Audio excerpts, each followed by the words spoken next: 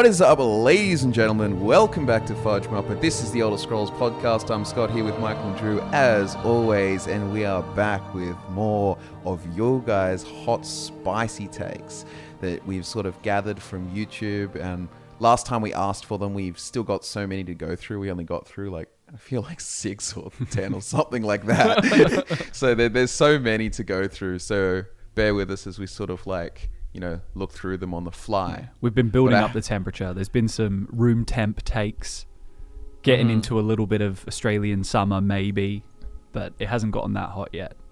Not yet. No. Well, we can start off with one that's just, I'm going to disagree with immediately, but it's fine. So from Rosie Muscovy, TES games were never that good. They're carried by their modding scenes, and Bethesda is fully aware of it, which is going to be to subsequently result in The Elder Scrolls 6 being a shell of a game, because why put effort into your game when your modders will do it for free anyways? Nah. I mean, look, I've seen this take before. I've actually seen this take a lot, and it's because the modders in the Elder Scrolls scene are so good, right? They are good. They do help people get longevity out of the games. But I don't know about everyone else watching, but I personally played a lot of Elder Scrolls with 0 mods for a very long time. Back in the day, I didn't even have a PC. Yeah. I would play my thousands of hours of Skyrim on an Xbox 360. This is kind of like the nature of fandom. It's a bit rich coming from me because I can be a bit of a contrarian sometimes, but you get in communities that have been around for long enough, it becomes cool to hate on things. But then if you get to the point where you're hating on the very concept of the thing that you're a fan of in the first place, it's getting a bit ridiculous. Why are you in this community if you think TES games are that bad?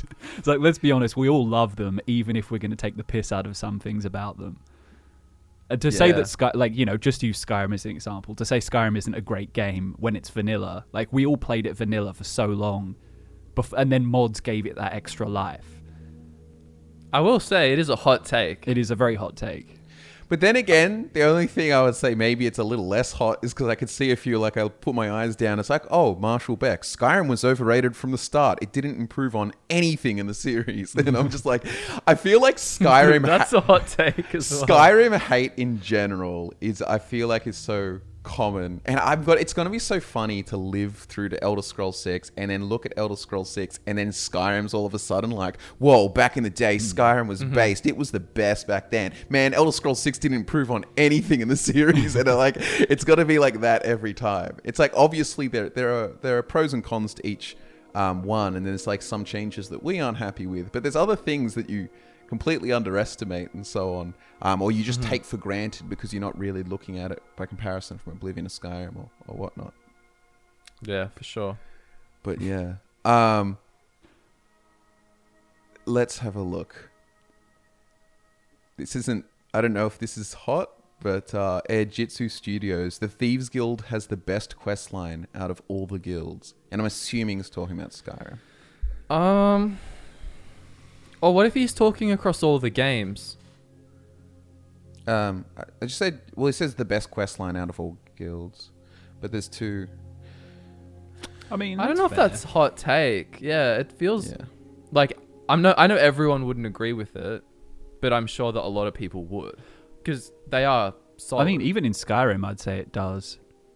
I think it's better than the Dark Brotherhood's quest line, personally. You reckon? I mean, I have more memorable moments from that than the Dark Brotherhood, personally. I mean, look, Nightingale armor was pretty cool, but meeting Nocturnal and the confrontation with Mercer was all pretty good. Yeah.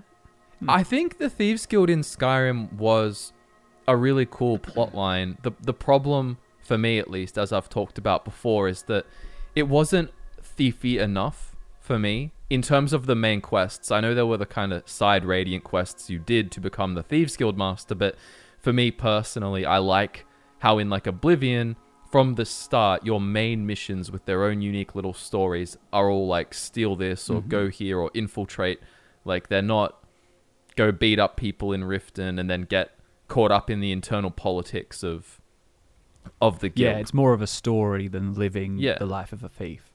Yeah. But that said, there are a lot of problems of similar nature in Skyrim. So Except I say the Dark Brotherhood is, it is go and kill people.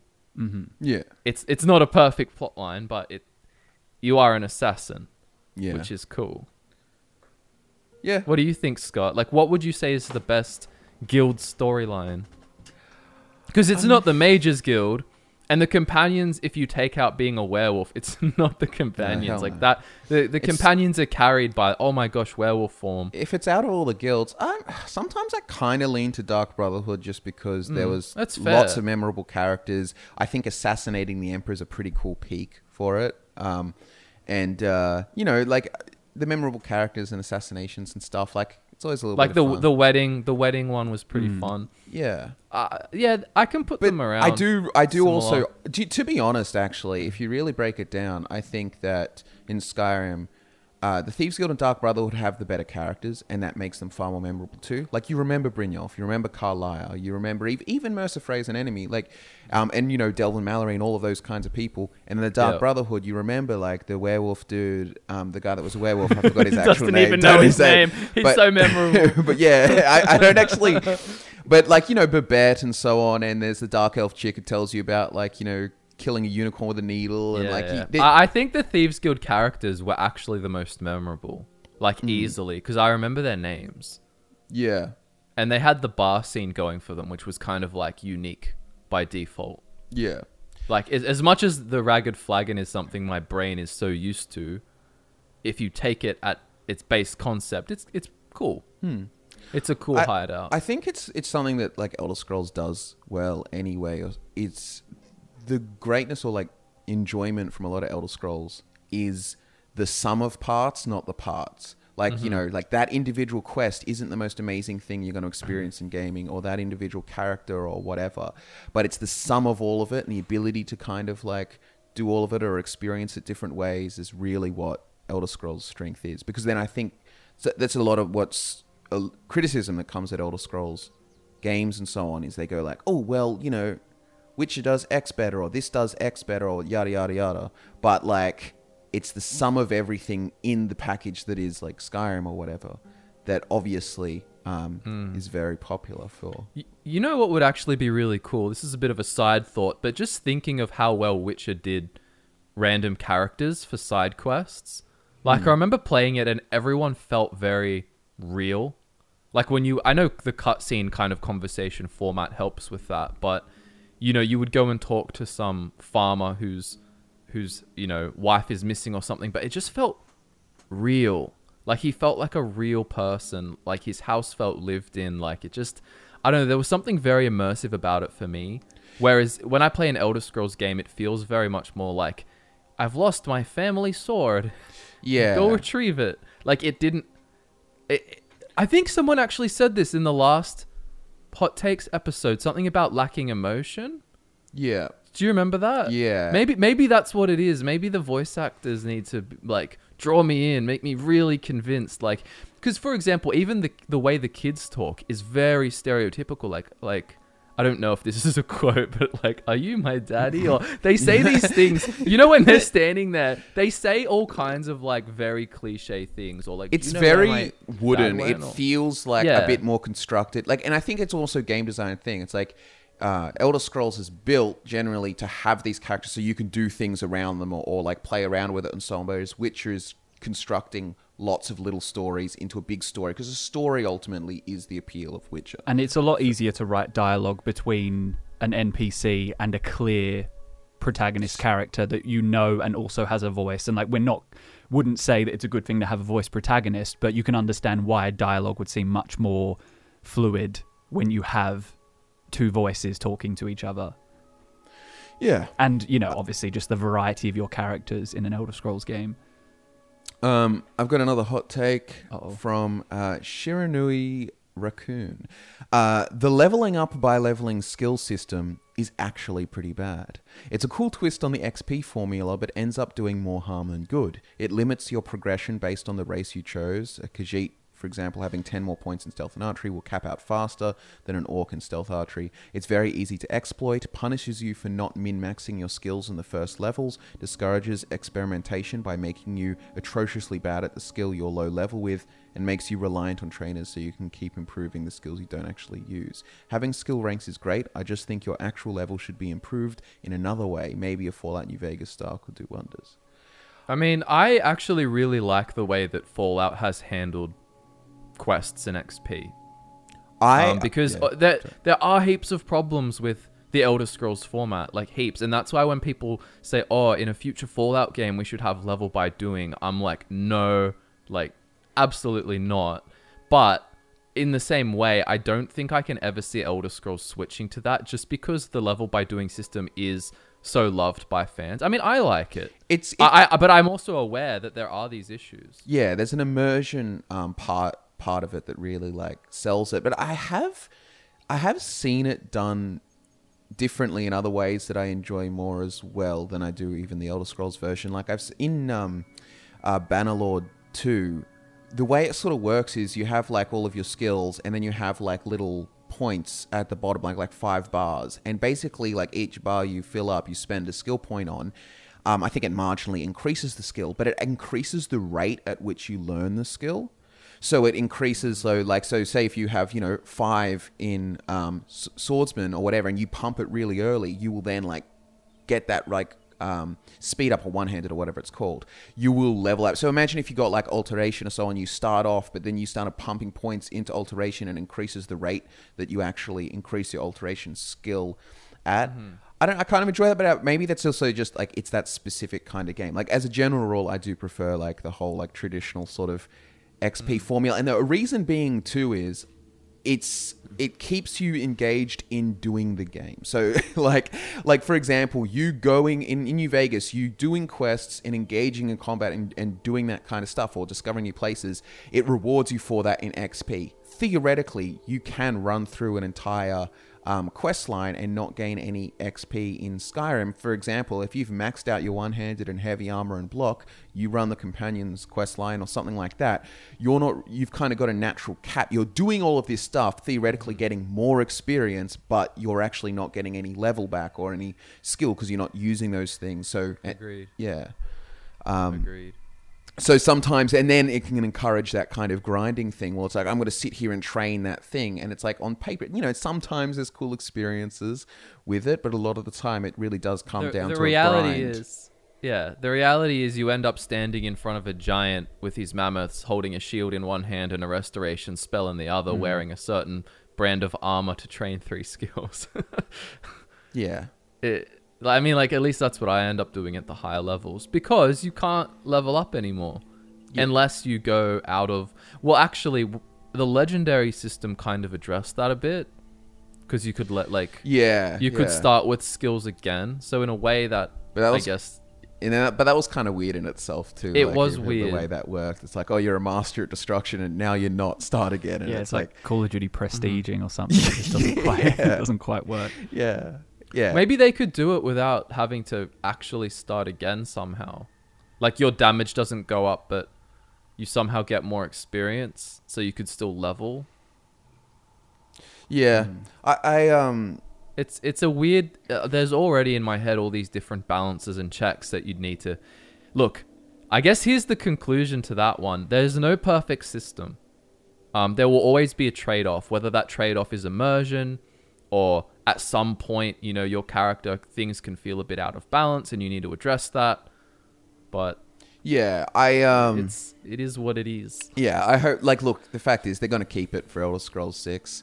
I don't mind it. Like, I enjoy it, but I do think other systems are still better. Anything that combines the actual experience of leveling up and all of that, combines it with the core of what your game is, I guess, is far more interesting, like doing quests and so on. And it also provides, I think, for some more interesting scenarios when, and if they do add more choice to quests. Yeah.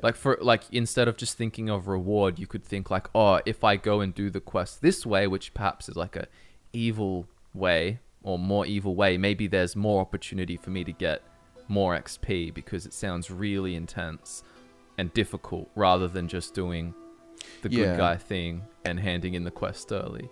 The other thing too is like with a Fallout New Vegas sort of system, it does allow you to roleplay easier because there are some skills that just aren't really feasible outside of, having to grind them up or something. It's not really feasible to use them as much. Like, for example, the science skill in Fallout, like, helps you with computers and so on.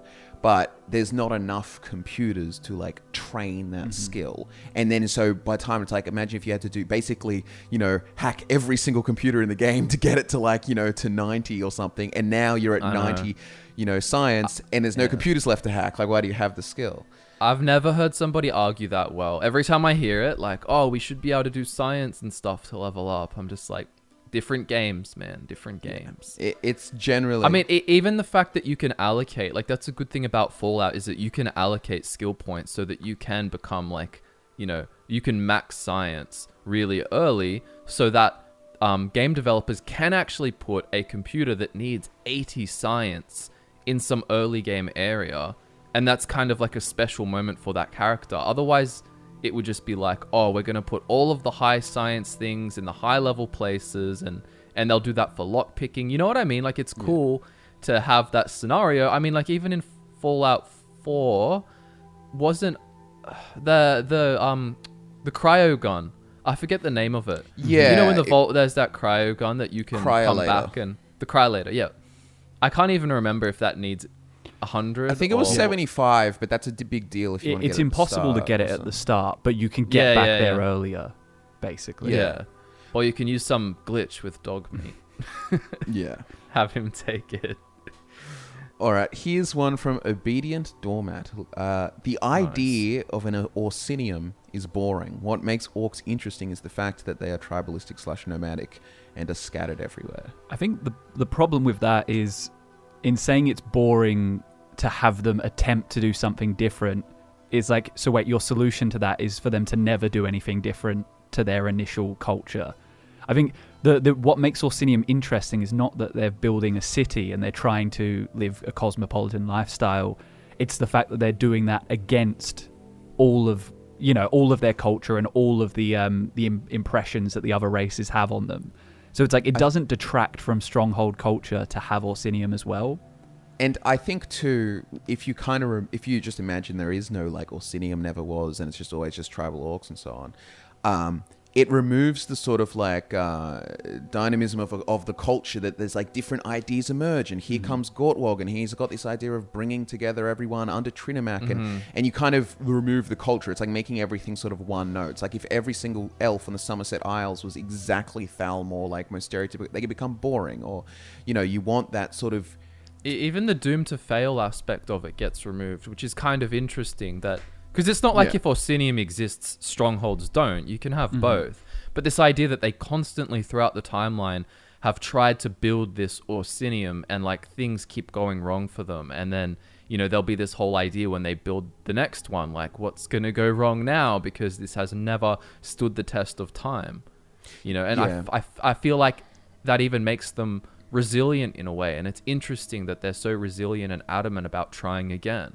And like, personally, I just think it's so cool that that Orsinium, the kind of like, there's that dynamic between the sort of tribal orcs and the sort of Malakath kind of thing, but they're trying to sort of resurrect the sort of idea of Trinimac, the sort of pre-corruption kind of thing, and that becomes like the champion figurehead of this sort of civilization, or what they could be. I just kind of like that sort of dynamic as well, but I think if it was just, Malakath orcs running around, I don't know.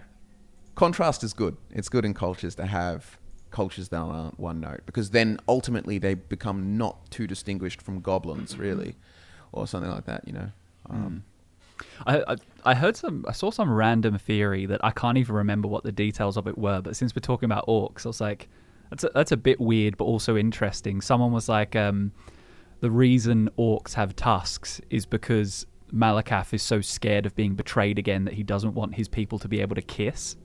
So the idea is that they would get the betrayal of Boethia disguising and eating you if you're capable of kissing, which in a way suggests the theory that perhaps Boethia seduced Trinimac as opposed to fighting him, and that's how she consumes him. I was like, okay, I didn't actually read it fully, but it was an interesting theory about why they have tusks. That's a neat little idea there. Yeah. Some of the like I actually just to throw this out here, I just want to find it. All Hack 1982 Fudge Muppet. Why can't your fan base understand the simple concept of hot takes? And then underneath it, a lot of these takes are lukewarm at best. But it is kind That's of not true. a very like, hot take from him, though, is it? no, it's not a Because hot it's true. take from him. Yeah, but there is like there's like this kind, like anything of like this. William Lazenby. Bethesda has a lazy writing staff and lacks imagination and creativity. They only know how to write fetch quests and are not engaging or whatever. But like that's not a hot take. You go on any forum or anything, and it's like everyone just parades that kind of thing. I mean, I think in part 3, we definitely, like, even if we write some of our own, try to come up with the hottest takes that we can still somewhat justify. Something unique as well. Like, not the typical... Because it's not just hot means bad or, like, burn or something like that. Like, it's hot as in, like, that's really spicy. There's some kick in there. Like, that's controversial. Yeah, you want to annoy some people in the process. Yeah, but not just taking the obvious side of being anti something. Because then it's like you have an army of people who agree. It's kind of just different sides. Be the third party that's kind of like, I think this is all stupid and here's my really unique opinion. But make sure it's genuine. Like, don't just make... I mean, you could make stuff up if it's funny, but we'll never know. I might regret reading this one because it's long and I'm seeing some words I've never heard of. But the opening statement is interesting enough to read at least. So it's Kel Audi. The Thalmor are absolutely right in destroying the world, not just from a TES perspective, but also from an IRL one. Why is that? Okay, so just brace yourself. An IRL one. Okay, go on. So hold on. Because let's say there is a bottle made of some kind of particle. Let's call it Gibeon. But the laws of physics state that this particle may never be observed, no matter how much science progresses. No matter what kind of technology we develop, we will never get to interact with it. However, it does exist, and in fact, this Gibbon bottle exists at all times next to the reader that is reading this. But the reader will never see it, never touch it, never interact with it, or know about it in any kind of way. Now, does the existence of the Gibbon bottle matter? Since it will never be observed or will never interact with any living thing, it might as well not exist. It just happens to exist in the same coordinates as the reader does, but from its own perspective as well, all it sees is null. It's only the bottle in an eternity of nothingness. But where does the scale of the Gibbon bottle end? Does Gibbon house matter? Does a Gibbon earth? An entire universe made out of gibbonous matters. If there is nothing to observe, I'm regretting reading this one. I had regret from the moment you began. Yeah, the only reason the universe matters is because we're here to observe it. By that I mean all living things. Now, on the other hand, if we're all conscious to be clumped together into an the infinitely point small where you start space- just reading to yourself and not even to us anymore. Yeah, is where you've lost us. Hold on. Try and summarize that point. Okay, really, to be honest, this was a really convoluted way of trying to explain. So the end part was saying, like, this clearly means that matter and the demiurge is nothing more than a prison, IRL as well, and we should all strive to return to... So basically, he's just declaring, I'm a Gnostic IRL, and Gnosticism is a good thing, and basically, like, undoing the world or whatever is a good thing because mortality is a prison. Like a lot of Elder Scrolls lore anyway, like, the basic stuff is based on the sort of... Gnostic sort of ideas that God is basically like a bad guy that created this world and trapped you out of this spirit kind of thing. It's exactly like that scene in Spy Kids 2 where Steve Buscemi is living in his little hut because he's afraid of all the creatures. That's basically what he's saying, right? But let's get to the essence of what he's saying. He agrees with the Thalmor's plan because I guess the idea there is that like the unmade world should be unmade. It's just basically... But isn't that like, yeah, it's a subjective idea. It's not like this objective, it is 100% a prison that's inherently bad, well, it right? changes depending on what your values are. Like a prison just being like really, when you boil it down, is like limitations. So it's limitation of movement. Well, I have or limitations. Whatever. I have physics. Is physics my prison? I mean, but that's kind of the argument. That's kind of what they're saying is that like everything, one of these limitations are a prison.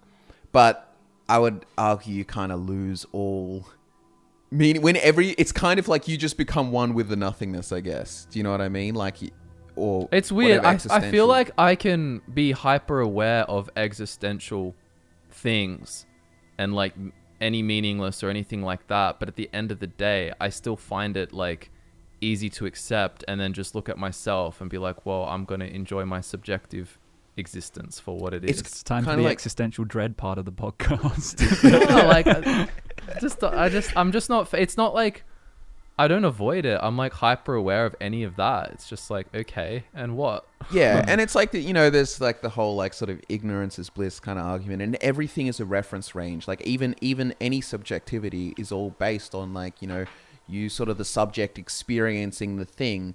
So if you're not aware of these outside experiences or whether this is fake or right or whatever, it's kind of like living in the Matrix. If it's a very pleasurable life, it's like, is it a bad thing? It depends what you value. It's like, do you value truth more or do you value like happiness more? But like, I wouldn't necessarily go that like truth necessarily is like the highest moral good necessarily. You know what I mean? Like, because I think a lot of truth would be that really cold kind of like, oh, everything's kind of meaningless or like, nobody cares about you type vibe things. Not that that's true. I just mean that like, that's the kind of, existential dread. It basically takes you to that sort of level. Bro, you gotta hold two beliefs at the same time. You gotta understand that in its entirety and then just be like, nah, but I am. That's achieving Kim. You got to achieve Kim. You got to look at the face of all that nihilistic crap, understand it, and then just, Chad face, no. And, you got to live your life. Yeah. Like, it doesn't, I don't know. Like, I wouldn't say it justifies their plan. I feel like it's just like, depends what you think. Look, I think if the Thalmor came up in the real world and they made it clear their ambition was to destroy the universe, I've got a feeling this guy probably wouldn't join their ranks. Yeah. no matter how convincing their evidence was. Yeah. I'll be a champion of mortality on this one. Anti-destroy the world. Hot take. I don't want to destroy everything. I actually have a hot take from Brazen Cyrus, and his hot take is that Imperials are his favorite race, and he was a bit upset that we ranked them so low. I feel like that he is, says, that's I a think spice. I throw, but he says, I think I throw too much into the bin of Imperial, like the Empires and Cyrodiil itself. But I think a case could be made. I was seething during the Races Ranked podcast. I think that's over fair. them being at the bottom. It is fair because their history is arguably it's up there with the most interesting of all of the races. I think we kind of said that though, didn't we? I mean, well- I know I've said it before that if you include all that, then they're very I think interesting. this is what maybe it was the last hot takes one or something. We were sort of getting in conversation. I was sort of suggesting maybe, and it's kind of hard to do, like we sort of said, but like, it's really hard to divorce like the race from the culture. Like if you were just talking like at races of what's interesting, it's like Argonians and Khajiit win in terms of like biology and stuff, but that's not what really factors in. Usually people aren't talking about, like you're not talking about, oh, it's so cool that dark elves have grey skin and red eyes and pointy ears. It's all of the culture and stuff that's around it and so on. So to be fair to Imperials, all of that culture is very intertwined with them. So all I'm thinking of is that meme you put on Twitter where it was like Fallout lore and then it was like Elder Scrolls lore and it's like all the like flashing stuff except it's like, I don't know, one of the other races and then it's like Empire's lore and it's like flashing all through and you see like Riemann and Talos and all this stuff flying past. Overall, I do think that's at least a hot take that because most would disagree with that. Like most would be like, I think Oblivion and Skyrim, like without shitting on either of them, Oblivion and Skyrim did a lot to take the magic out of the race in question. So a lot of the magic about the Nords that you would have felt in, say, Morrowind, once you actually see what their province is like, and once the limitations of game design get put on it, it probably makes them rank lower than they would have before. And the same could be said of Oblivion with the Imperials. yeah. And I mean, some people might say to that, they would go like, "Oh, well, that's the reality. If you go to a game, some area or so, it's never going to be as good as you think." And that's kind of the cope they use for like ESO Somerset and why it doesn't look crystalline. But it's like that wasn't the case for Morrowind, for example. Yeah. It's very interesting and so on. And there's feasibly, you absolutely could. There's no reason that Skyrim couldn't be way more barbaric and Nordic-ish kind of feeling with the old gods and all that. Or there's no way that Cyrodiil could have been a jungle with this kind of imperial Chinese flavor mixed with Byzantine Rome, and they've got this big economy with like rice paddies all up this jungly Nibonate Valley, and like there's no reason outside of whatever game limitation kind of stuff, but like at that time or whatever. But I just mean like it really is a direction change, So Yeah. But yeah, I don't know. I like Imperials. It's also especially like I'm a big fan of Nedic, the Nibonate sort of stuff, like their earlier history. I like all of that. Like I love the idea of, and I would love to sort of see it expressed in some way or seeing it, but I love all the stuff about the Nedic uprising with Elysia and, Pelennor Morrowhouse and all that, but I love the idea that the Minotaurs are like sort of attached to old Elysian ruins because like, they were protectors of the Emperor in the early days, and like the bull symbology and stuff is kind of cooler, and also that riffs off like kind of a lot of the significance of the bull in a lot of like Bronze Age early civilizations because it's such an important I'm just laughing because there's a comment and it's like, hot take, I know what Scott means. Dude, that's a real Like Ant V. That- So what's a real thing? No, that's like, sorry, if you know what I mean. Like I say, I don't know when I picked this up or what happens, but now I do it all the time, compulsively. But it's a break in conversation, but it is also like opportunity to clarify or opportunity to object or opportunity to sort of like it's giving the other person like, do you know what? If you don't know what I mean, bro, if I go and like talk for another 5 minutes, I lost you here, but I had to give the opportunity to like. Now that you said this, it's going to be so much more noticeable for sure. But Yeah. What about Strawberry Girl 2022 saying hot take, bad thing is actually good? I kind of disagree. I feel like inherently it's bad. Well, apparently that was our last video in a nutshell. This is a hot take. We like, okay, the Changeling Prince. Skyrim is the most faithful representation of any province I've ever seen. Even without the Nordic pantheon, its only real misstep.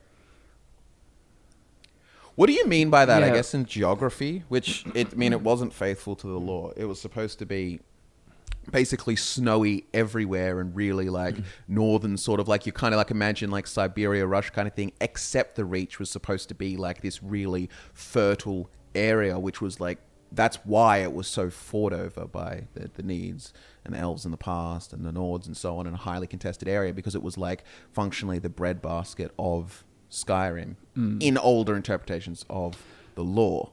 And the rest was really mountainous. I feel like it's impossible for Skyrim or Oblivion to be the most faithful because earlier entries into the series, the game came out alongside a lot of the lore that explained the place, if that makes sense. So yeah, I'm now using your terminology, that if that does make sense. But whereas Skyrim and Oblivion, there's already a lot of everybody knows a lot about these provinces and these races before the game comes out, so there's so much more to diverge from. But when you've got Daggerfall or Morrowind, what you get in those games is that's the way it is. Yeah. So it can't really not be faithful. Yeah. I don't know. I agree. I don't think Skyrim. It's a hot take, but I don't agree with the take. So, because Sorry, King. yeah, because man, I like one thing I remember seeing. I think it's in the Pocket Guide. There's a little concept art or something, and it's like I think it's even a Nord with like a nail in his eye or something. But I just love the idea that there are some Nords, and it was like some Nords haven't even heard of this Septim Empire and so on, because where they are and they're so connected to the sort of like old ways, and they're so recluse by just virtue of the geography, these like mountainous, rugged, uninhabitable kind of stuff. And then, they're so like one with the elements kind of thing, with storm and frost resistance, and they're built for these kinds of areas, but so secluded even that they don't even know about this sort of broad empire or something that they're supposedly a part of kind of thing. And like, I just thought that's cool, the old stuff. But yeah. Okay. Dean Sheets says, here's the spiciest take ever. The elf races have the worst lore. Yeah, that's just a shit post, right? Nah, Ah. get right. Let's see if there's a way to justify this. Yeah, sure. I mean, a lot of their... I mean, if you're talking about the higher... yeah, okay, it's pretty impossible to defend this. I'm trying, but like a lot of it is a cope, and a lot of it is like, I don't know. Yeah, no, I've got nothing. Yeah, like the whole birth of like all of the the Chimera, but dude, each of the Elven, like, dude, the Nords, humans are just actually not. Like, I would say maybe the Red Guards probably have the most unique spin of them. So, just at least mixing in some of the like sort of Japanese kind of like samurai inspirations, and then mixing it with like sort of like a Moorish North African kind of Middle Eastern feel. But then outside that, it's like Imperials. Arguably some of their earlier interpretations with a little bit more interesting stuff in there. But Imperials like being basically just fantasy Romans, and Nords being basically fantasy Vikings or, Danes or whatever. Like, they do really riff off closer to what their sort of original like pantheon or whatever is. Do you know what I mean? Not original, inspiration is. Do you know what I mean? Like, they are closer to their original inspiration. Whereas if, Dark Elves are absolutely just off the walls by comparison. But, even the Wood Elves lore, and even the Orcs and so on, their whole origin story and stuff. And obviously these are things that are derivative of, like, Lord of the Rings and Dungeons & Dragons before and so on, like fantasy staple races. But I do think... I'm really trying. So, I mean, I saw a slightly hot take, because I'm trying to find things that have no likes, because I feel like that's where you find the hot takes. And in a way, I was going to defend this, but I just did a bit of Googling, and I can't really defend it. But... Petrus Eckstein says boob armor makes sense if men get crotch armor or ab armor, like in real life. So obviously, like, the idea of having ab armor, it's kind of just for show and whatever. But I mean, the idea of boob armor, if you think about it, would make sense in a world where there's not the same stigma around women fighting. Like, historically, the battlefield has been a place for men historically. In a decorative sense. Yeah. I mean, but not in a functional sense. The reason they say they're functional is because the way it's sort of built, usually it's so skin tight and plastered, there's no space for the impact to protect you. That's why, like, even on dudes, it's sort of, the chest kind of has like a weirder kind of shape, or different plates and so on. It's not like a, muscled ab kind of thing. Unless exactly. you're going like back in terms of ancient practicality, times. I'm reading here, accentuating the breasts in armor creates a large weak point in the cleavage, which can be punctured easily. So there's a very good chance you get shot straight through the chest if you've got armor that accentuates the breasts. And there's like, I've even found an image of like a South Indian 17th century breastplate that has like proper titties on it. And it doesn't look incredibly practical. So, but to be honest too, like, you could, I mean, theoretically, if it didn't obscure things, but you take your classic like cuirass kind of thing that's sort of like, it peeks out a little bit or so on, but just attach two boobs to the to the front of it, and it wouldn't necessarily, in the same way that people have those ridiculous cod pieces and stuff. I guess this is what the guy's getting at, that it's not. But then it would be ceremonial. but Yeah. Like, you'd have to think like only... Not ceremonial in the sense that it's not practical at all, but in the sense that it would be rarer, right? Like, it's not like every person in the military, in armies, was wearing ab armor. Yeah, well, Yes. that's the thing. There's a big thing about, like, there's a real thing in armor. It's just to be intimidating sometimes. There are some very impractical things that made it onto the battlefield purely because it would scare the shit out of the opposition. Yeah, and people back Which then and boobs aren't throughout gonna do, history, but, and in the Elder Scrolls, really ceremonial. Gods are really important, and also it's fantasy as well. Like, I mean, look, to be honest, if you're in a realm where like there's things like Daedric armor and glass armor and so on, I don't think it's too much of a stretch to say that they might ceremonially put breast representations on the front or whatever. But there is a difference. I get what they're getting at, but I feel like you can do both in the same way that the Greeks basically gave themselves a six-pack on a bunch of their armor, or so on. And then I feel like it's fair on I can imagine them coming into battle and there's some like queen, and maybe if there's any high-ranking like female officers, they would have it, and then your kind of run-of-the-mill infantry, they don't have it. yeah, yeah, for sure. Okay, let's have her. This isn't a hot take, but it's a really good take, so I just want to say it. But Lotad is Hungry says they really need to include sub-races of the already existing races. The beast races would have so much more diversity than what we already have available. But I 100% agree, and I think it is something that would be...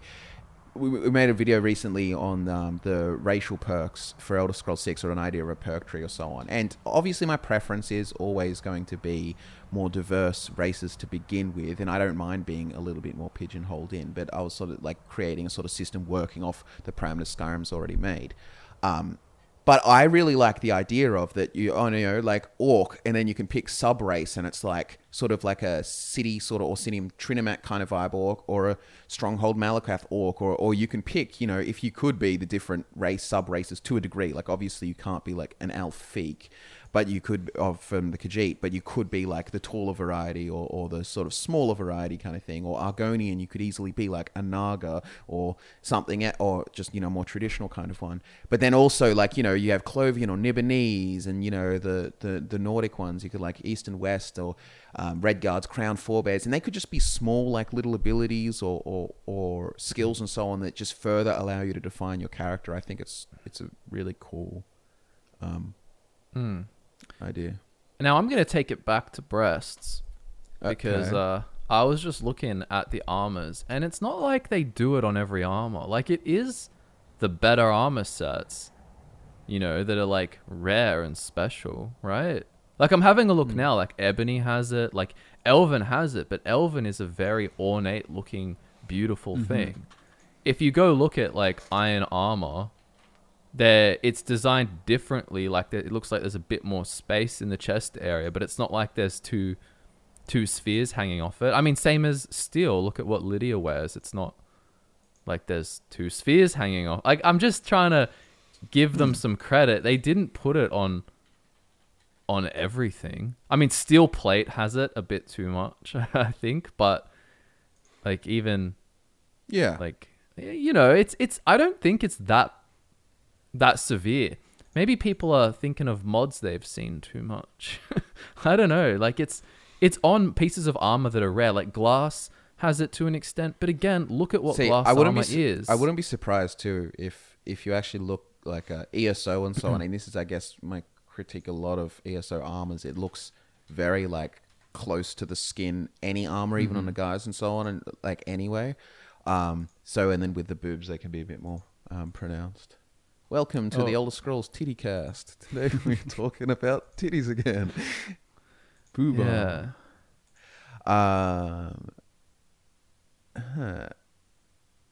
I'm trying to find... I love watching people seethe about your Elder Scrolls Online armor takes.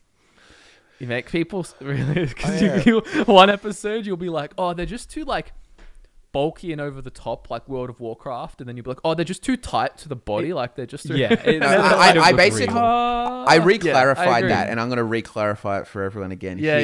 Is the best word, or what I'm trying to get at, is not necessarily like bulky or whatever, because some are and some aren't, like some of the helmets are big and so on, but it's a manufactured look. It looks like it's made in a modern factory. It looks like a cosplay. That's how I feel. It doesn't have the sort of like texture or build that looks like it's made by a blacksmith in it. There are exceptions. There are some good armors in ESO, but a lot of your base ones, if you go into the character creator, you flip through the races and you like, oh, heavy armor, and so on. Tell me I'm wrong. Like, I mean, you will tell me I'm wrong. If you disagree, you just flat out disagree. I can already see the comments talking about Skyrim armors that look like they were made in a factory. Some of Skyrim's armors do as well, but I think on the whole, they don't. But let's keep having a look. These aren't hot takes. These are theories. Yeah. These so many are theories. They're just like,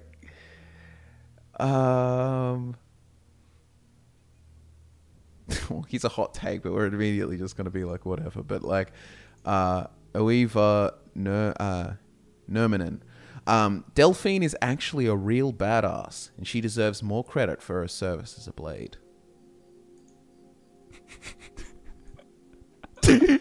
Thoughts? Um, I think she's just straight up, it's just kind of. I think people don't like her. She's annoying, but like really, she kind of. I guess she stole the horn of Jurgen Windcaller, which was kind of impressive, I guess. Even though it doesn't. I don't know. But she just makes dumb decisions, man. Like the whole Paarthurnax thing, I kind of think is a bit dumb. Like it's not like she's even had heaps of experience with the dragons. Do you know what I mean? It's like a. Yeah, I don't know. Not sold. Mhm. Hot take, though, I guess. I mean, Like, there's not much to work with. It's kind of just a poorly written character with not a whole lot going on. So you kind of have to headcanon if she was cool at any point, really. I don't know if this is a hot take or not, or maybe it'll be more common, but I can like literally just say the first line instead of there's a whole explanation afterwards. But Ben Bittinger says Jiggalag is overrated. And I think I mostly agree in the same way that I think sort of... The reason I don't think he is because he's not really rated much at all. Nobody really gives two shits about Jiggalag, do they? Maybe it's just there's these niche groups that are just Jiggalag fans, but maybe they're very vocal or something, but I see it a lot. And they're like, Jiggalag's my favorite prince. And I'm just... To me, it's kind of like... Why? I don't know. Like, Maybe you see it a lot because it stands out as Maybe. such a unique take to you. Or maybe because I that's- feel like most people's favorite Daedric princes aren't Jiggalag, especially because he didn't feature in Skyrim at all. It's just like I kind of like I was thinking about I love to be very contrarian with Sheogorath and so on, and he's not my favorite, but I was thinking that a good way of putting it, and I think why he doesn't appeal to me as much and so on, and it depends like what you're what you're trying to like look for in a god. But here's a hot take: Sheogorath isn't a good god. He's a good character. When you experience him in Oblivion, he's a character. Like for me, like what I find interesting in gods is usually their sphere, their sort of like, origin stories and stuff like that. Sheogorath has some of those, to be fair. Like he's not like, I don't think he's a bad god or anything like that. he has one of the best origin stories of all Daedric princes. What are you talking about? I don't know. I even kind of like Malakath's and stuff more, and like Yeah, there are Origin, other but- good ones, but it's up there. But the other thing that it's getting, well, what's his sphere? What's he represent? I'm a crazy. It's literally anything, kind of. You know what I mean? Like it doesn't have like sort of. There's not a philosophical depth to Sheogorath, and I guess that's what I enjoy out of a god, because a god is what is worshipped in a religion, which usually has a fair degree of philosophy intertwined with it. Like if you were to say what is the most basically, you're just crazy. What Sheogorath worship is kind of functionally. But isn't that about kind being. of just saying like a sanguine worshipper is just a big heathen? Yeah, and I agree. He's not my favorite either. Like the ones I sort of like are ones that I like. For example, I think Mehrunes Dagon is a really good god because there is such a cool, cohesive philosophy around him, and it's understand why he's worshipped, and it just kind of He's you probably the best. You don't hate on sanguine. No, I You don't. hate on The Sheogorath reason is 'cause he's because popular. yeah, exactly. No, absolutely. Yeah. If Sanguine Yeah. was as overrated as Sheogorath is, I absolutely would be like, bruh, he's a little overrated, guys. Chill out, because people treat him like Sheogorath, like so. And dude, that's the main thing. Like, if Sheogorath wasn't like everyone's like, oh my god, cheese for everyone, he's so great. Oh, Yeah. Wabberjack. I wouldn't. Care. I agree. Yeah. I agree. But to be fair to Sheogorath though, like he's not like he's got cool stories, like the 16 Accords of Madness and stuff are really cool too. But I just think, especially even the time of Morrowind, no one until it was Shivering Isles and the sort of like Wes Johnson sort of Scottish whimsical kind of character that you experience, he wasn't. I don't think he'd be anyone's favorite outside of that, and that's fair enough. But I just feel like if other princes had the same sort of treatment and you got to experience their whole realm and everything like that, and it was given the same detail. I mean, you could say that about lots of things. Like even Dagon is so much cooler because of the Mythic Dawn and the experience in Oblivion. Yeah, for sure. But like, there's just still. I feel like Dagon. I mean, people like him, but he doesn't really get credit for any of the things that make him interesting. Like, I feel like most people who like Dagon just like, oh yeah, destruction. Oh, he's basically the devil, Yeah, and and he like tears things down. But it's like, well, Yeah. no, everything about Dagon that's interesting is all the stuff that you don't see in the games, or you don't really see unless you read into it. Whereas Sheogorath, you could argue the same for Sheogorath, but what you do, I guess see to me, more- the god. What interests me about gods is like their function as a god, as in an idol to be worshipped or sought after or whatever, or how they function in a religion. That like God and religion is kind of the same thing. It's just kind of the argument with like a Dwemer, like they don't see these great beings, powerful beings, as gods. So like technically they could be considered atheist because they don't worship, they don't treat things as gods, if you understand. There's a universal entity. Do you think then a god of insanity or madness then just can't work? Because I feel like the concept about it that you don't like is just inherent to what it is. For example, like he does have in Mania and stuff, you know, there'll be like some crazy artist or crazy this, and maybe people think that they use their insanity to produce cool things. But I'm just trying to think, like, does everything have to be super utilitarian and like, oh, I worship this god because I get a lot of no, not this utilitarian. philosophy. It's not about utility. Of the all. philosophy, I mean. Like, No, but not even of utility of the philosophy. Like, because some people are just brought into philosophies or so on for different reasons, or just born into them or so on. But I guess it is just ultimately is like I find some of the most interesting things about gods is the religions that they spurn after, or the beliefs that they go after. Whereas basically it's just anything goes with Sheogorath. Like if I was to describe like what's a cult of Sheogorath look like, it's usually just, we're a bunch of crazies or whatever. Do you know what I mean? It doesn't have the same sort of like, you could create really cool cults for basically all of the Daedric princes. And you know, even Sheogorath, like this is the thing. I'm not like actually like, because I can speak about it, people assume like I'm saying he's the worst, I hate him, and so on. I'm just saying it's mainly, I guess, just compared to a lot of the other princes. The reason people like Sheogorath so much is because he's a good like character and he's really interesting and his realm is cool. It's fun and whimsical to talk to and so on. But his actual like religions around him or the philosophies around him aren't interesting to me. But what's the philosophy around Dagon? Oh, besides the stuff that we know as kind of people all of studying the lore. Yeah, but that's what I mean. Like all of the Mythic Dawn commentaries and so on, and the idea that he is the sort of like vehicle. I really like some of the Order of the Walking Flame stuff, or some of the ideas that he's the vehicle for, like some of the Magnus worshippers enjoying, because to tear down this sort of creation, this world. But I mean, at the end of the day, I guess my point is, I mean, we just did the Mythic Dawn podcast. I understand what his sphere is. I'm just saying a lot of his followers, their philosophy is very like, I hate the gods, down with the system. Like it's but the Mythic Dawn cult as a whole is just they don't understand. No, but what that's saying. They that's just think literally it sounds cool. How many people know what's in the Bible? I know. Christians do not necessarily like read the whole Bible or know it all and so on. So it's the same premise. But if anything, to me, that makes it more interesting because it's a realistic levels of like understanding or so on with it, and it makes it a more interesting sort of organization. No. I'm just testing the waters. But yeah, I just think all of like, you know, I mean, obviously like Azura Boethiah Mephala, there's all really cool stuff with, and even the way that, you know, even you take the same god and the different interpretations, that's where it can get a little interesting with Sheogorath. But even like, look, let's be real, like Sheogorath and the Khajiit pantheon, it's like, I'm crazy against Skooma Cat, let's get wild. Like, it's like, look at me, I'm a little cat with a little it can always be boiled thing. down. It can always be boiled down to him just needing his serious side. You know, if he's bipolar, if he has his manic episodes and he's got his dementia, like whatever. I'm not an expert, but simply having his like the contrast in his character, that really doesn't exist. You don't see it much at all. So it's hard to ever take him seriously. So he's fun, but with a god, you kind of want to be able to take them seriously as well. Which I think, to be fair, Dagon, the portrayal of Dagon, his worshippers tend to be more interesting than him, because other than the Mysterium Xarxes, which you only see through Mankar's eyes, you would never perceive Mehrunes Dagon as being kind of like thoughtful and considering why he's doing things, you know, like the idea of him actually writing a manifesto versus just swinging his arms around like a lunatic. It's like you only really see the latter.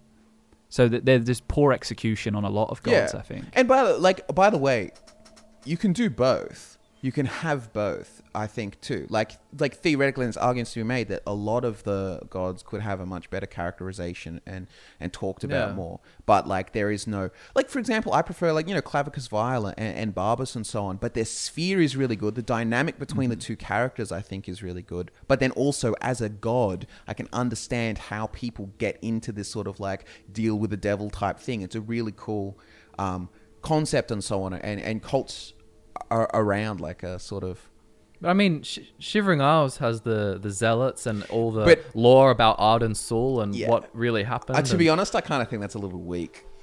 I'm not the whole Arden Sul thing. Like, dude. But compare it to cults of other Daedric princes that you don't know a single thing about.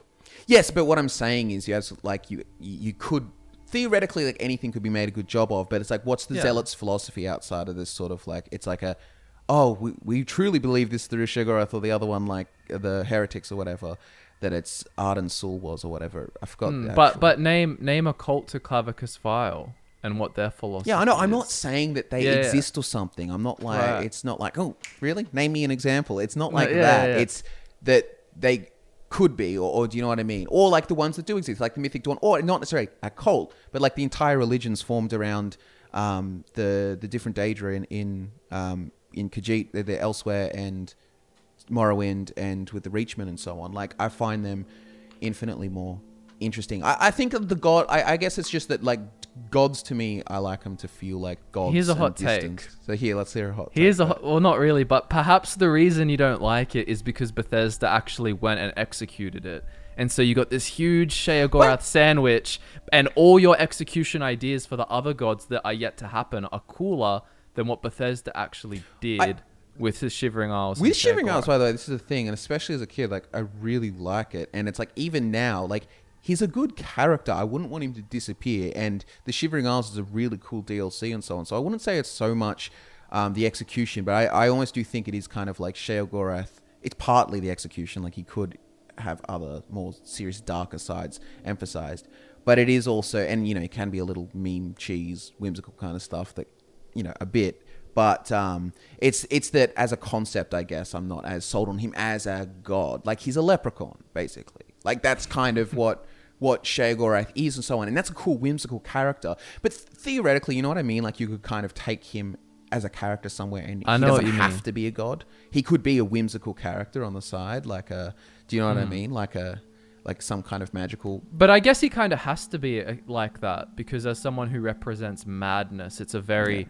subjective kind of mortal thing that you don't understand other entities like if someone says madness, you think of a human psyche that's nuts. I feel like I've derailed this time. So anyway, bring in a hot take. I'm gonna get so much shit for that.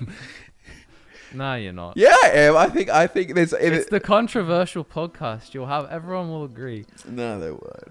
All right. It's reverse psychology. I'm trying to think of my own controversial take to just kind of nuke the podcast with, but I'll keep mulling Worst game and most stupid lore since Pong by Nick's Trendy. I feel like you absolutely have some like hot takes buried away in there. Yeah, definitely. But at the same time, I feel like the easiest thing to shit on with Elder Scrolls is ESO, because it's the most recent and it's the most in the spotlight, and I don't want to keep doing that, so I'm trying to think of horrible things to say about the other games. Did we say this already in the last episode? But, I mean, it's posted as a comment on the last episode, so maybe we didn't, but they've used some fancy font. One sec. Is it that cursed font? I think it says Teledonis the Lore Seeker. Anyway, unpopular opinion. The high fantasy rendition of Cyrodiil in Oblivion is so good and has such a unique vibe that I don't care that they had to slaughter its previous lore for it. Sorry, so starting again, that Cyrodiil is... Basically, the high fantasy setting of Cyrodiil is so good that he doesn't care that they had to slaughter previous lore to do that instead. I guess, you know what? Can I actually, like, here's a question, and it's hard to, like, hit a ground because they're all sort of quite nebulous terms anyway. But is it high fantasy? Or is it just very, like, bright and, like, sort of whimsical? Because it's pretty I think that's what he means. High fantasy to me, I guess, like what I would say is, if an idea of a low fantasy is something that doesn't have a lot of magic and mythological stuff, so something like Game of Thrones, all of those pieces are rare, but it's very, like, reminiscent of, like, what a, like, kind of real medieval experience might be. versus something that's truly high fantasy. So if you took Morrowind, it's like, oh, we're walking around on giant I'd almost bug call kind that of weird things. fantasy as opposed to high fantasy. I would Yeah. call Oblivion high fantasy purely because of the abundance of magic. Yeah, sure, yeah, and I guess that's the Elder Scrolls series as a whole. It's There's like a higher imps. fantasy. But like, what do You you... take out the imps are the tipping point, Scott. You take out the wild imps, it's not high fantasy anymore. You got to have the Yeah. imps. But anyway, yeah, I but guess what- his point is in general is that the setting of Oblivion, whatever we want to call it, He doesn't care that it's is gone better. from weird fantasy to Look, I'll a take it a step traditional- further. I think Oblivion is just a cheap, shitty version of Two Worlds. Did you ever play Two Worlds? I vaguely remember reading about it in like one of those old Xbox magazines and so on, and looking, oh, maybe I want to get, because isn't that a terrible game in terms of it's like, it's god awful. But to be Yeah. honest, I only played a little bit of it at a friend's house, and then I watched a speed run of it recently, and it took like 5 minutes, I think. But then it's again, actually funny though. I'm looking at it now. The biome does look quite similar. I think Two in some Worlds of the was a straight areas. rip of Oblivion. If I Oh, know did it come out my after? my IRL lore well enough. I'm seeing a lot of big palm trees here though that don't look like Oblivion. at Shit, all, maybe it does a but better job of kind of like a tropical Cyrodiil. They than were some- trying. They were trying to do. I mean, look, Oblivion environment, everything, and For the Time and so on is all very enjoyable. No, I still prefer the like crazier thing.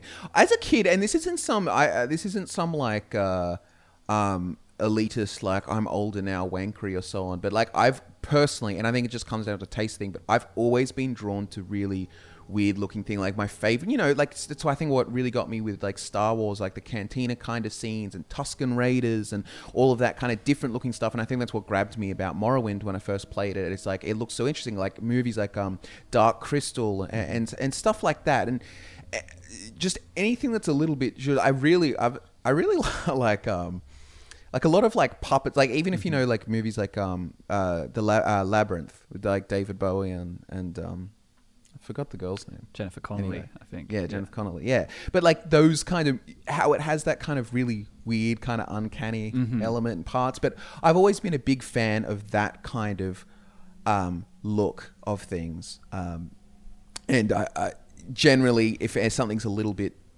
different or alien kind of worlds, but I really like fantasy as well. So I like where they intersect basically. But yeah. We need another hot take. Okay. The elves look awful in every game except Elder Scrolls Online. By average thing I like, enjoyer. I think that's the difference between liking, like, and I think I generally do prefer the more alien look or something a little bit different looking versus the sort of humans with ears look. But it's just a taste thing, I guess, right? Come on, hit us with another hot take. I need my This is a hot take. I just want to. Oh, it's not really a hot take. Fish gaming. If you think about it, orcs are objectively the worst race ever, as they're actually mutated by a pile of Boethiah's poop. They also worship a guy who got beaten up, eaten, and crapped out on the dirt, who went then on to be the angriest guy in Oblivion. I think by definition that would be subjective. Yeah. I mean, using the term "worse" there is very broad. Like, yeah, I don't know. I'm not going to go to bat for the orcs, but I don't know. I think they're one of the more interesting races, which should give some brownie points. Yeah. I mean, I did see one where someone was like, this is fairly basic, but someone was really, I've closed it now, so I can't name who it was, but was really keen on the Dwemer returning and being like the focus, and it essentially being as if they just all rematerialize as if nothing had happened. But I feel like we can shoot that one that's down spicy. instantly, because it's just like, no, we don't want that. I feel Yeah. like it's like the Dwemer, it's like the reality of knowing them. They're just all like this sort of, I don't know, I mean, it plays into fedora kind wearing of edgelords. yeah, it's been a bit of a theme with this podcast, is that the more you put something under the microscope, the less interesting and magical it has become in the Elder Scrolls. It does happen that way. Like some of the most beloved parts of the lore are the things we don't know a great deal about, like say Akavir as well, or, and the fact that there's so many mysteries surrounding the Dwemer. It's kind of like fantasy's job too. It's like to inspire wonder and kind of tying back to what we were kind of talking about before about the idea of truth. But it's just like, if you know the indisputable truth of what happened at Red Mountain and all of that kind of stuff, it becomes less interesting. What is more interesting is all the theories about it. It's why like a lot of those, ancient history theorists and so on, and why that becomes more interesting is because you know less about it, less concrete, and it becomes such a, oh, could this have happened? Maybe that happened, and a magician never reveals his truth. Yeah, exactly. And that's a big part of the. Once you know how a magic trick's done, it is not interesting. You're just a loser. I mean, I think honestly, one of the hottest takes, which I'm not going to necessarily say I disagree with, but one of the hottest takes I've ever seen in the Elder Scrolls community, I think came from you, Scott, in the form of a video where you said Elder Scrolls is, I don't want to misquote it, so you correct me, but it's the greatest world building of anything ever. Is that essentially what you said? Yeah, I had a video. Universe. It's the greatest fantasy universe to me, and I think in terms of take the to me out of it and defend it. To me, yeah, or it's ever. Not to, just say. I would just say it is the most. It is built because of the nature of it, and even arguably, absolutely, it's because of lazy writing here and there, or people have different ideas and so on.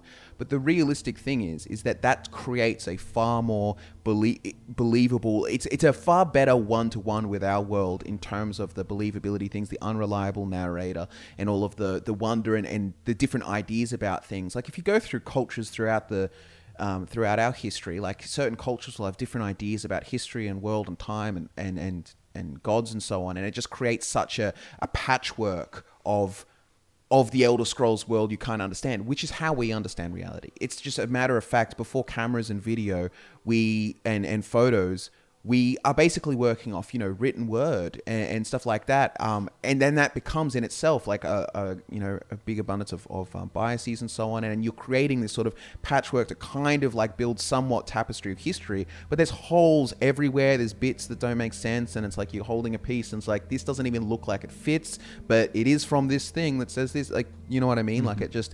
And I think that no other fantasy universe creates that the same, because most come from an authoritative perspective. Yeah. So even, for example, Lord of the Rings, which is where you're going to get the most pushback, is from that community. Yeah, but Lord of the Rings, here's your Bible. It's called the Silmarillion. This is exactly what happened. Bang, there you go. And here's the story. Bang, there you go. Which is fine. It's that's how lots of things are told and so on. But that is not representative of what our real world experience is. So for me, the big appeal to it and what makes it so great and so compelling is Elder Scrolls, is that it is kind of like our real world. There is so much of a mishmash of different things, an unreliable narrator, and there's wiggle room for theories and so on. I'm sure there's Lord of the Rings theories in gaps and stuff.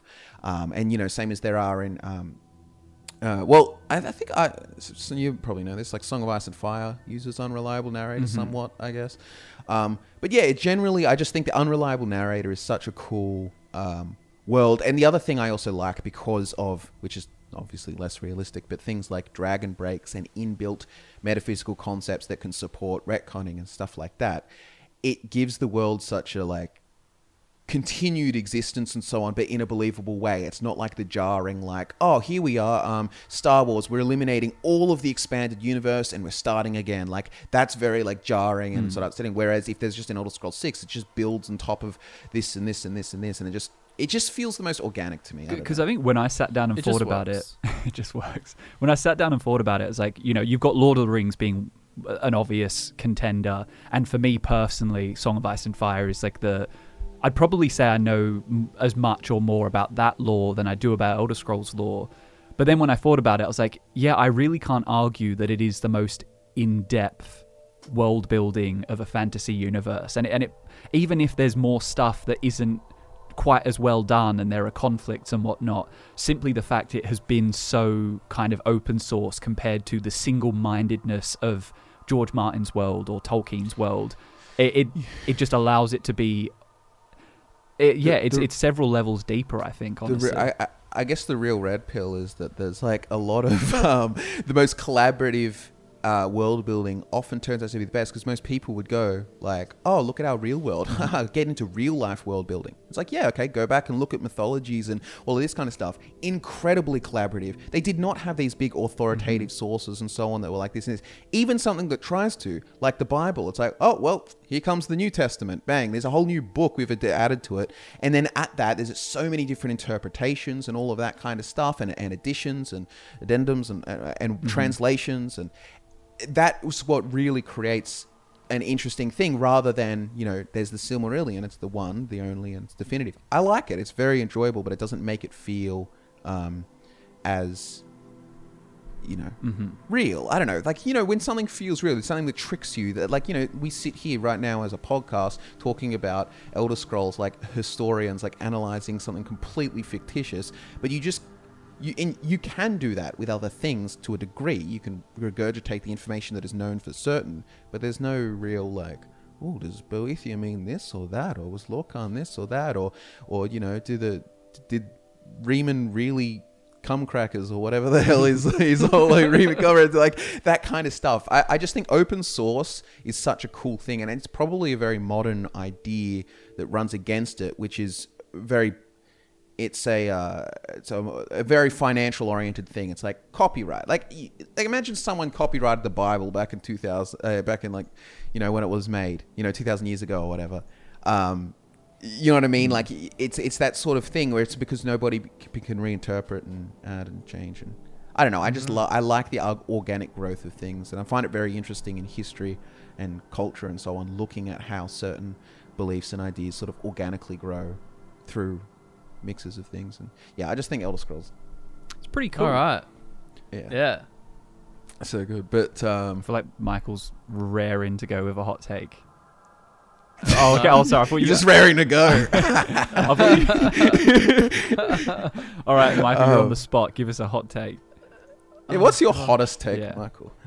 Oh, like me personally? Yeah, you like, personally. not Like, what do you think finding would rustle the most jimmies? Think about it for a second while I just comment on, guys, on this podcast in particular. Get down into the comments below, and we want hot takes, as in they inspire controversy. Like, if you think I'm saying this thing, and I'm pretty sure 80% of people agree with it, it's not a hot take. Yeah.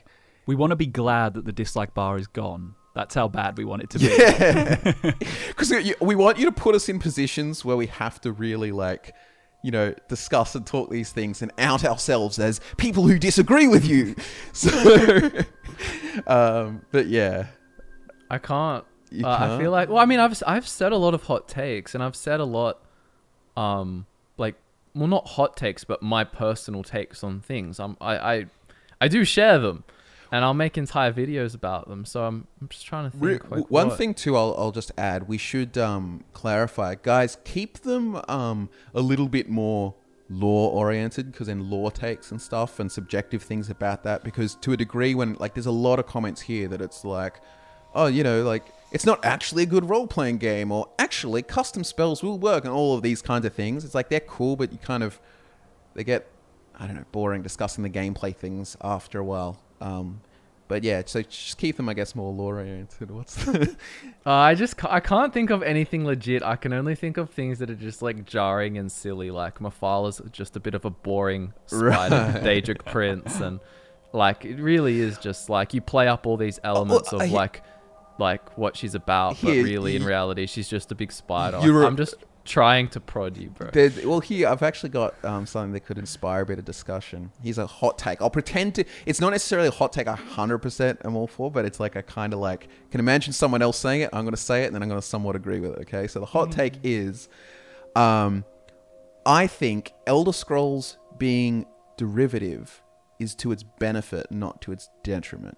A lot of people go like... Oh, I really like, you know, XYZ thing when they go really crazy with the world building. But I think part of the reason it's also a great universe is it being derivative in areas and then expands upon it in its own way and so on, helps ground people in things. It's like if I was starting a story or something, and I say to you, harpy, this is a harpy or something, in your real life understanding, you have something to attach to, and it helps you understand the word quicker, sorry. And then when you want to introduce new ideas or like, oh, harpies in this world do this or so on, it's very easy to accept. Where if I say, oh, here's the Zinthanthopoplith, right? Some like crazy like animal name, you're already trying to wrap your head around that. And now then you basically end up describing, oh, it's a harpy essentially in short or something like that.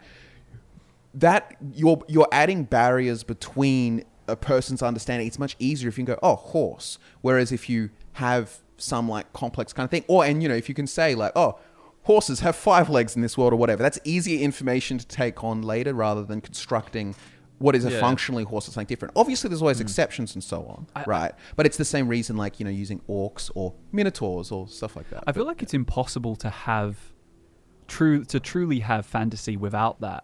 You know, I don't think I could ever think of an example where, I mean, obviously nothing is original.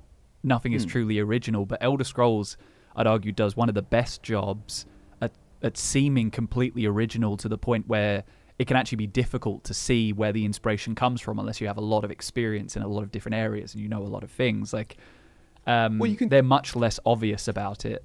And then when they do, they take it in really different directions. Using the orcs as an obvious example, they are very unlike orcs traditionally in fantasy. Well, if you look at something like, I guess, probably the ones that they could call out easiest would be something like Nords. Like Nords is like very just riffing off, you know, Scandinavian sort of lore. It's funny to use lore as a real world thing, but like using that, they are really just kind of Vikings or so on. But it's the interesting way, like, so what I find is cool is using magical kind of things to make stereotypes kind of work. Like obviously the imagined stereotype of a Conan the Barbarian sort of like, you know, rugged kind of thing, and then throw it in the northern frozen wastelands or whatever. You can make that work, and you know, they're like barbarian armies without siege engines kind of, you know, just get owned by some walls. But if you can blow down walls with your very voice or so on, and like all of the elemental things, it's basically, I feel like it's almost like you can, if you have, what Elder Scrolls does well a lot of the times is it takes the stereotype or the derivative, but then makes it sort of weird and interesting by actually doubling down on that stereotype and amping it up. Obviously, Nord's representation in Skyrim was dialed down, but if you read like the Pocket Guide to the Empire and stuff, it takes that sort of like imagined idea of it and then just turns it to 100. And then you get these, you know, immune to the frost sort of elemental kind of Nords that, you know, have a sky god and they breathe in and shout down words and so on, like the classic barbarian scream, oh, whatever. That is emphasizing, I'm going to blow down your walls with that. Like it's taking things and making a hyperbole of it. Yeah, it's like advancing society and technologies realistically depending on what this culture actually has access to. Yeah. So, you know, theoretically, a culture can be so vastly different based on these small differences between them. You know, like, I mean, a small real world example that I think we've talked about before is that, you know, I think the abundance of porcelain use in China prevented the discovery of lens grinding for a long time, so that it almost contributed to stagnating a little bit because people were losing their eyesight earlier and were less able to contribute to the society, etc., etc. And it's interesting seeing how things develop based on what technologies, what materials, and what powers in a fantasy setting you use. Well, that's the thing too, and especially it depends on the time of society. Like obviously now we get innovation just because you can sell things and stuff like that. But like in earlier times in history, innovation is often driven by a need or some sort of niche. So you know, with porcelain and so on, a lot of that area just sort of filled that niche. They don't need to discover glass because they filled it in a different way. And then therefore, if you're not searching for the answer, because there is nothing, whereas some other things you might go like, oh, you know, like glass or whatever, and then therefore you see all these other applications or so on that can be done from that. But you know what I'm getting at. But yeah, it's interesting because there's not just a one track technological growth kind of thing. Like a good example is like, you know, look at even the Aztecs and so on. Like they've got all of this, they're building a city in a lake and they've got like aqueducts and all of that stuff. But at the same time, they don't have metalworking really. Like, you know, they're using wooden clubs with obsidian jammed in it. Like it's just, but you know, it's like, oh, Roman aqueducts kind of level stuff, but you've got like, you know, stone and wooden weapons. So it's interesting to see that like technological difference and how it's not just a one-way progression. I mean, it's funny how it's still happening too. Yeah. Like we don't know what other cultures exist on other planets, but we may look funny to aliens that we've got this really, really good internet and computing and stuff, but then don't have something else which they kind of made at the same time. We got it's kind of like looking at Fallout.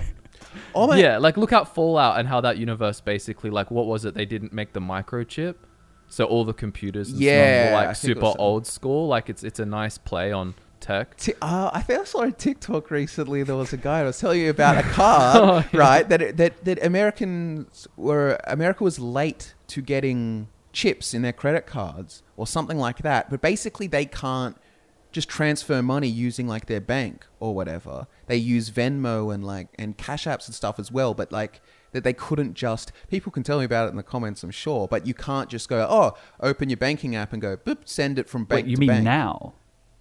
Oh no, you can. I think now, it's slow. surely. Like now, it's come in, but I Okay. think it was Wow, a that's while or in interesting. parts. Like I don't know. It was a TikTok I saw recently or someone. It was someone having a culture shock coming from America to, I think they were in like Finland or something, and then traveling and so on. But sometimes you're not actually fully aware of all of the different things. I don't know. People can tell me if that's a meme that I got TikTok memed, but Yeah. but They it just, seemed very I think they just genuine. pay each other in $19 Fortnite cards.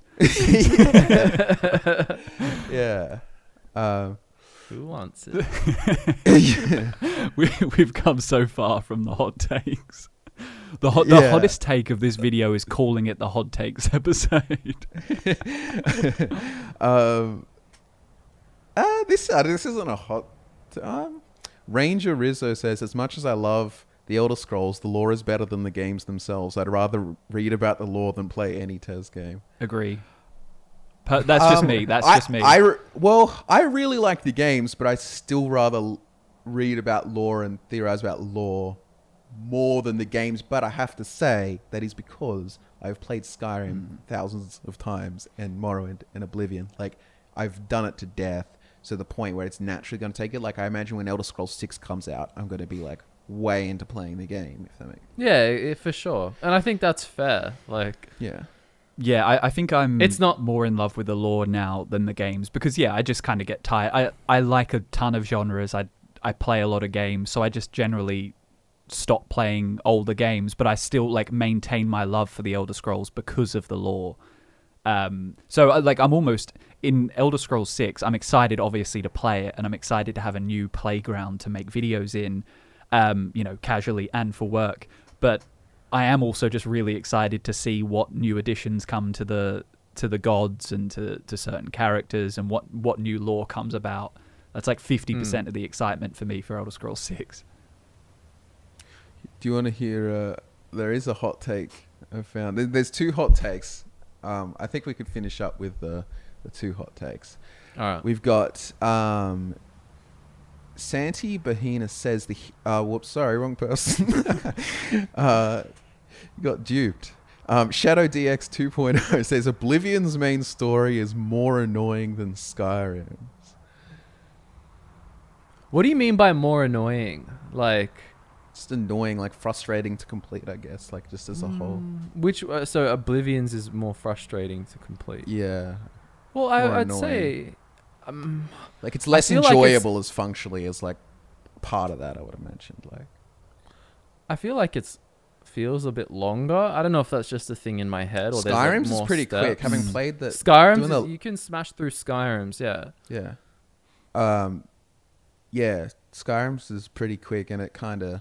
I prefer Oblivion's story. I think the characters and people like Paarthurnax is a good Yeah. exception, but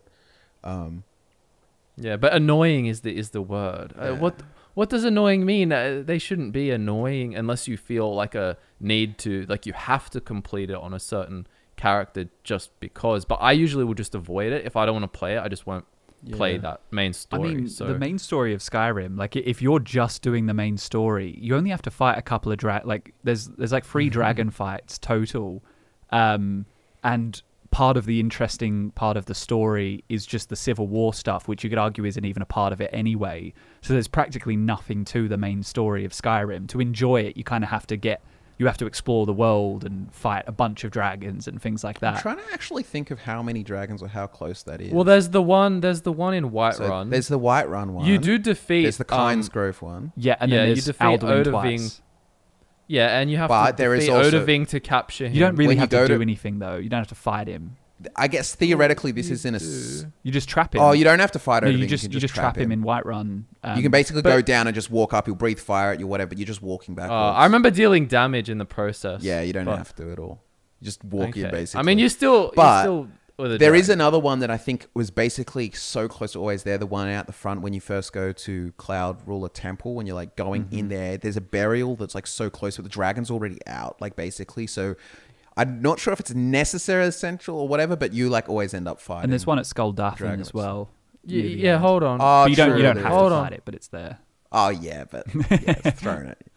Like, I was gonna say Cloud Ruler Temple. Oh, sorry. Yeah. oh, Skyhaven. sorry, I meant Skyhaven is what I meant. Yeah, I was like, wait, no, that's surely the Oblivion one, right? Yeah. All right. Well, yeah, I don't know. It's a hot take, I guess. I don't know. I feel like to make Kinda. that take, you have to just not really enjoy playing Oblivion. If you like, I don't know. I feel like it's the only reason to not like the main quest or playing it is because you just don't really feel like playing the game. I don't know. What's the other hot take? So, Johnny B33. Serana is the most overrated, annoying character in the game. She was designed for 14-year-old boys to fawn over. Edgy anti-theist commentary slagging off Gelabor for following Auriel, thinking it's some hot take, hates her parents but only superficially, has a sassy remark about everything you come across. She's also... This guy goes on a rant, so I Yeah, kinda get the whole thing out.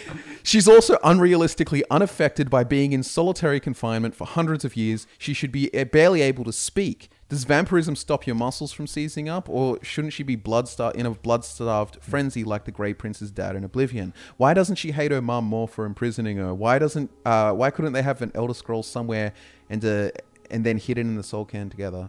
That was a bit of a mess up. But imagine someone traps you in a stone coffin for the sake of a mortality balance and then put you on a hydration drips, gives you a catheter, waste bag, etc. Then some random stranger rescues you after a month. You've been in pitch black darkness and no signs or sounds, alone with your thoughts.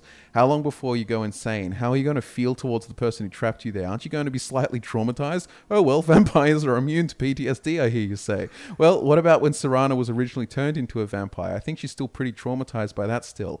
The answer to all these questions: poor bleep shitty writing. The random speech animations, Jesus Christ, the random speech animations, her and her parents. Okay, sure, she's poorly written and she wobbles around on the spot like a tool, but she's great in battle. Where did you come from? Resurrects Goat. Done and done. Where did you come from? Resurrects Draga. Done and done. And he repeats that a few kind of times, the whole done and done thing. Such a deep misunderstood person. Man, don't you wish you could marry her? Nobody over the age of 16 says that. Real men marry Borgak the Steelheart. Woo! Based. More of this energy, guys, by the way. Yeah, like, that very was convicted, like, I hate it. Like, that's what's funniest, like, to read. It doesn't have to be that long. No. Like, that energy was good. Yeah. No, I like that one. I mean, it's fair enough. Like, here's the dialogue when you kind of like, when she comes out and you kind of like, I was expecting someone, like me at least. Can't you tell from looking at me? A vampire. And then she's like, you go, why were you locked away? She goes, that's complicated. And I'm not totally sure if I can trust you, but if you want to know the whole story, help me get back to my family's home. My name's Jeff. Yeah, exactly.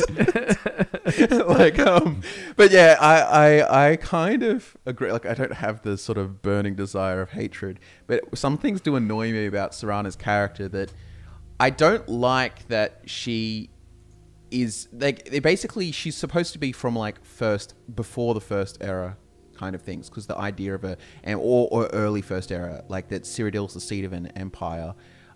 Or she just wasn't aware of the Elysian one and interregnum kind of time or something like that. But she's wearing clothes that look really like modern or fit to the sort of time period. Like, you're talking like some like Nedic tribe sort of level time and like, you know, before Pelennor and Morahouse and so on. And she's, do you know what I mean? Like, it looks like, and then, because I think doing the Let's Play recently, she was, because she talks to I think she's not surprised. I forgot what it was. She's not surprised when she meets Gelabor or something, or Snow Elf, or like she's just very aware of them, which implies again really early. So there's no like, oh, just a little bit of a confusion. I don't know. It's just I'll admit she could have been way more interesting. yeah. With way more to say. But anyway, But, I suppose that brings us to the end of this Hot Takes episode. Yeah. So thank you all for watching and enjoying our discussion and our tangents and all of that. And definitely put those hot takes in the comments below. Please. Very hot, very spicy. Yeah. And we'll All do right. more. And we look forward to nerding out with you again next time.